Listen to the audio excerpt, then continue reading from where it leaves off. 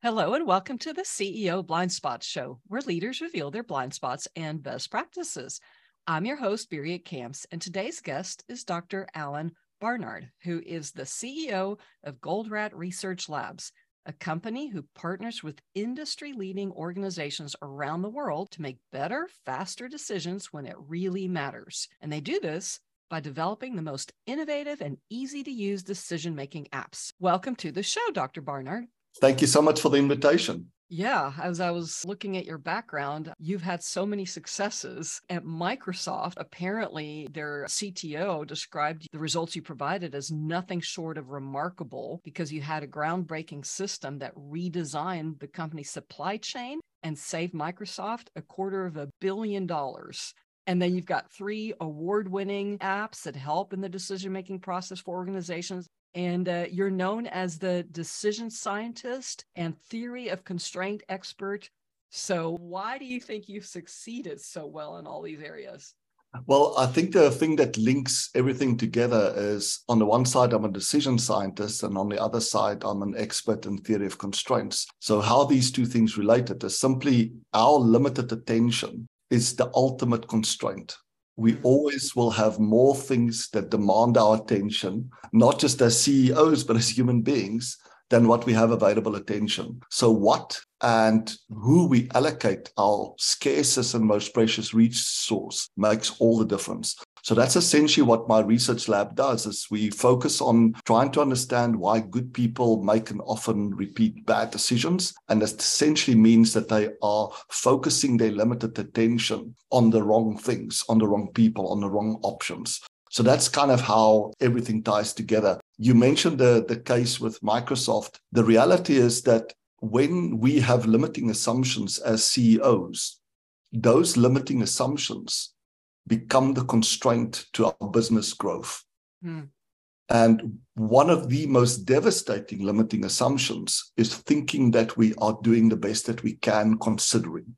Now, you might say, well, considering what? These are the reasons we give ourselves for thinking and assuming that we're doing the best that we can, considering the economy, considering the hand that I was dealt with when I took over as CEOs, all the past mistakes that have been made, etc. So as a CEO, to overcome that blind spot, you have to get into the mode of constantly doing experiments to challenge that assumption and allowing your team to challenge that assumption of we doing the best that we can in a safe way. Because remember, designing an experiment that will make people feel like they're going to be exposed and be blamed or shamed for being able to do better, they're never going to agree to it. So you have to think about how to design these small experiments to constantly challenge your own and your team assumptions of whether we are doing the best that we can. And if not, how much better could we do and how best to do it? And that's essentially what my research lab does, is we partner with organizations and leadership teams to answer those questions. Are we doing the best that we can?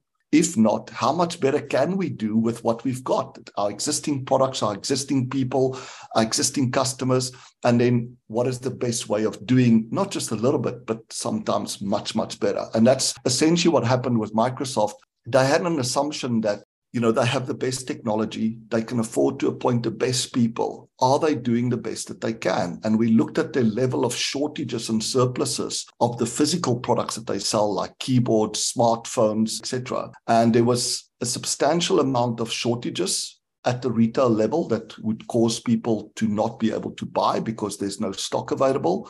But there was also a substantial amount of surpluses, which has 2 negative consequences. It consumes your working capital if you're carrying too much inventory. It also consumes space and cash that you could have used to sell other products. So it has this sort of double whammy effect. And we were able to design a simulation model of their whole supply chain that could help us to test certain assumptions. And one of the key assumptions was, pushing as much inventory to the retail is the best way of making sure that customers will always find what they're looking for. But of course, if you're doing that based on inaccurate forecast, you're always going to have too little or too much. And we developed a new process. And as you mentioned, the results were quite outstanding. In the first year, they got their inventories down by over $250 million, and at the same time increased sales by a few $100 million by preventing stockouts. So I think in essence, as a summary, the limiting assumptions of the CEO becomes the constraint to their business growth. And if the CEO believes that they're doing the best that they can, they will create an environment where everybody adopts that assumption. We're doing the best that we can considering, and they won't be open to doing simple experiments to help them to test, are we really doing the best that we can? Yes. So you brought up earlier also that your systems help people identify why good people make bad decisions. And then you just now mentioned, the constraint of the CEO is the constraint of the organization. But as a CEO yourself, how have you gotten to be open to looking at your own constraints? I think number one is creating that culture of ongoing improvement and making it safe for people to try experiments. And of course, safe is both from the business perspective. You don't want people to do experiments that can really, really harm the business. But at the same time, it should be, even if it doesn't harm the business, it shouldn't harm their own reputation and how they look at themselves and how other people look at themselves. So one of the key strategies that I've employed in my own company, and as well as what we encourage our clients to do, is to move away from managing by objective, which is essentially holding people accountable for the result, getting them to sign off, on the forecast, as if that will somehow improve the certainty at which we're going to hit the number. But rather than managing by objective, holding people accountable for the result is holding them accountable for following the process, which means that we are going to together agree what is the process that we're going to follow that will have the highest possibility of meeting all the objectives, allowing us to be more effective, more efficient, etc. But then measuring people on the compliance to that process. This is something that we very seldom see in organizations. If you can't trust that people are complying to the best practices that you've agreed upon, you will never know whether the outcome that you are getting, is it because the process is good or bad, or is it because people were not following the process? And that to me is a critical thing in terms of creating stability and reliability, is holding people accountable on complying with the process so that we know for a fact that if we are getting that result, it is as a direct result of the process. And if people feel pressure to not follow the process, then make it safe for them to raise their hand and say, I feel pressure now to do something that's against the process. It could be because I just intuitively feel it's the wrong thing to do, or I know it's the right thing to do, but my metric, the way that you are measuring me on my quarterly results are causing me to take an action that I know is bad for the system, but it's the only way of meeting my metric. And that's kind of when we see people behaving in ways that's not good for the system. It normally has two causes. The one is that it's the wrong metric. You've created metrics that are driving short-term or local optima performance at the expense of global optima performance, or the process that is required for the system to get the best result is very counterinstinctful. It's like a simple example would be multitasking. We all multitask. It feels so intuitive to keep on saying yes and keep on trying to do more things. But we know every time we take on another thing, we get less done. It takes us much more time to get everything else done, and we make more mistakes. But it's so instinctful to multitask, to agree to say yes. And that to me is the essence of it, is you have to create safe environments where people will raise their objections and tell us. But it's not your job to break the rules. Our job is to follow the rules so that we know whether the process is working or not working. Well, I'm so glad you chose to share this tip. And I am curious, though, let's say you have this process and it's a good one that's the right metrics, but the world is changing so fast. How do you deal with time constraints? Like, what if there's 10 other things that all of a sudden are urgent? Maybe not important, but urgent. What do you recommend in that scenario where people might feel pressure to skip the process in order to get the urgent handled? Right. And I think it's related to another core assumption that not just CEOs have, but that we all sometimes suffer from, is we think that more is better. So what we do is we kind of buffer ourselves against failure rather than buffering for success. So let me explain what I mean by that. I call it 10x rather than 10%. So if you think about trying to achieve a target of 100, right, and you think about 10%, it means I have to find 10 things to make up that 100, right? Mm-hmm. And the more things that I can find that's 10, the more safe I feel that I'm going to make up the 100. But that creates a huge, long to-do list. And it makes it extremely difficult to figure out which is the best one to go. If all of them can contribute 2% or 5% or 10%, how do I prioritize? 10x is a completely different mindset. It says rather than looking for 10 things that can make up the 100, can I find one thing that even if we are partially successful in achieving that, the opportunity is worth 200 or 300 or 400. So even if we are only 50% successful or 20% successful, I can still get most of the 100 from this one thing. And I think that's how to solve the time constraint problem. We have a time constraint because there's way too many things that are demanding our attention. Why are there way too many things that are demanding our attention? Because we think more is better. The more things we are working on, the safer we will be, the more reliable we'll be to meet our objectives. And the exact opposite is true. The more things you have on your plate, the less you'll get done, the longer everything takes, the more mistakes that you'll make. So that idea of focusing on 10x, look for those few things that will give you the 10x. And there's very few things that can achieve 10x improvement in any field, whether you're for profit or for purpose, but they are always out there. And it's encouraging yourself as the CEO, but also encouraging every level in your management team to keep looking for those 10x opportunities. And it's that mindset that will help people look for those big opportunities, which means my to-do list will be very small because there's very seldom many opportunities to achieve 10x. And that solves the time constraint problem. Yeah. Wow. So it just sounds like you know about all these constraints that are out there, and you yourself have implemented great processes and metrics. And it's not just Microsoft, right? You've also helped Cargill and Nike and ABB and Cisco, SAP, Intel, et cetera, et cetera. So with your own team, did you ever struggle in leading them, or did you never have a blind spot? Of course. My blind spot is I'm optimistic. I see the best in people, right? And that makes us blind to think about the worst case scenario or to look for those red flags early on. I had the privilege of meeting Tony Hsieh many, many years ago, the legendary founder who tragically passed away recently of Zappos. And he showed me how much attention they pay when they're hiring somebody. So that general advice of hire slow, fire fast, I think is a really good technique to follow. So when it comes to hiring people, I mentioned my blind spot is, I see the good in everybody. And sometimes that can cloud us from paying attention to red flags. I hired a guy that was incredibly bright, one of the best code developers I'd ever met in my life. But he's often treated people in a very, very disrespectful way. And, I absolutely believed that I was going to be able to buffer the system against this. But obviously, I can't be everywhere and all at once. And this kept on happening, and I kept on getting feedback from my team about,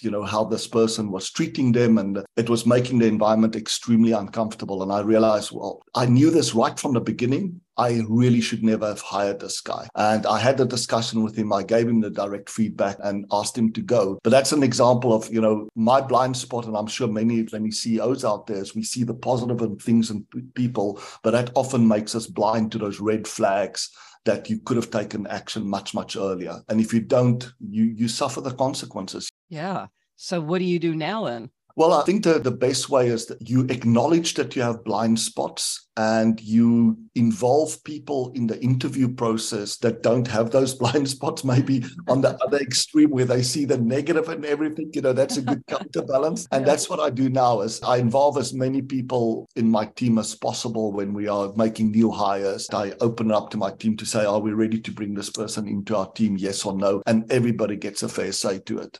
Well, I'm sure a lot of leaders can relate to that. And then you have been through many crises in life. What tip or two do you have for others on how to make it through? Absolutely. I think what tends to happen is we go into a crisis and then we start challenging everything and say, how do I get out of the crisis? And it often means breaking the rule. But then what happens when the crisis is over is we go back to the old rule.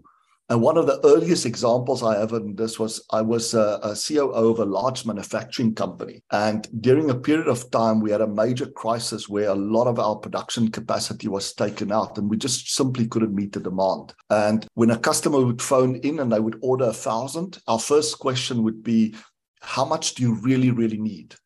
Okay, you need 1,000 over what period? Is it okay if we ship you 100 over the next 10 weeks or 200 per week for the next 5 weeks? And I often come back and say, not only it's okay, I'd actually prefer it that way. But guess what happens if the crisis is over? They phone in an order of 1,000 and you say, okay, you accept the order, not realizing that if they only need 200, you are actually now wasting 80% of your capacity producing something that's not needed, or at least not needed now. And I think that is my constant reminder to myself. Whenever you face a crisis, it's very likely that you're going to have to break some rules. Go and look which rules did you break after the crisis and ask yourself, if I constantly adopt this new rule, could it actually have prevented the crisis or the extent of the crisis in the first place? So we should always be asking people, how much do you really need? How much can I supply you now, so that we don't overproduce and that they don't overpurchase? Well, then if I'm an entrepreneur and I feel like everything is a crisis and people are following a process, but if everything is a crisis, it sounds like people would break the rules all the time. But I think what you're saying is there might be a time or two when you on purpose would break the process and then reevaluate if you go back to the old process or develop a new process. Is that right? Yeah, and I think just thank you for clarifying that.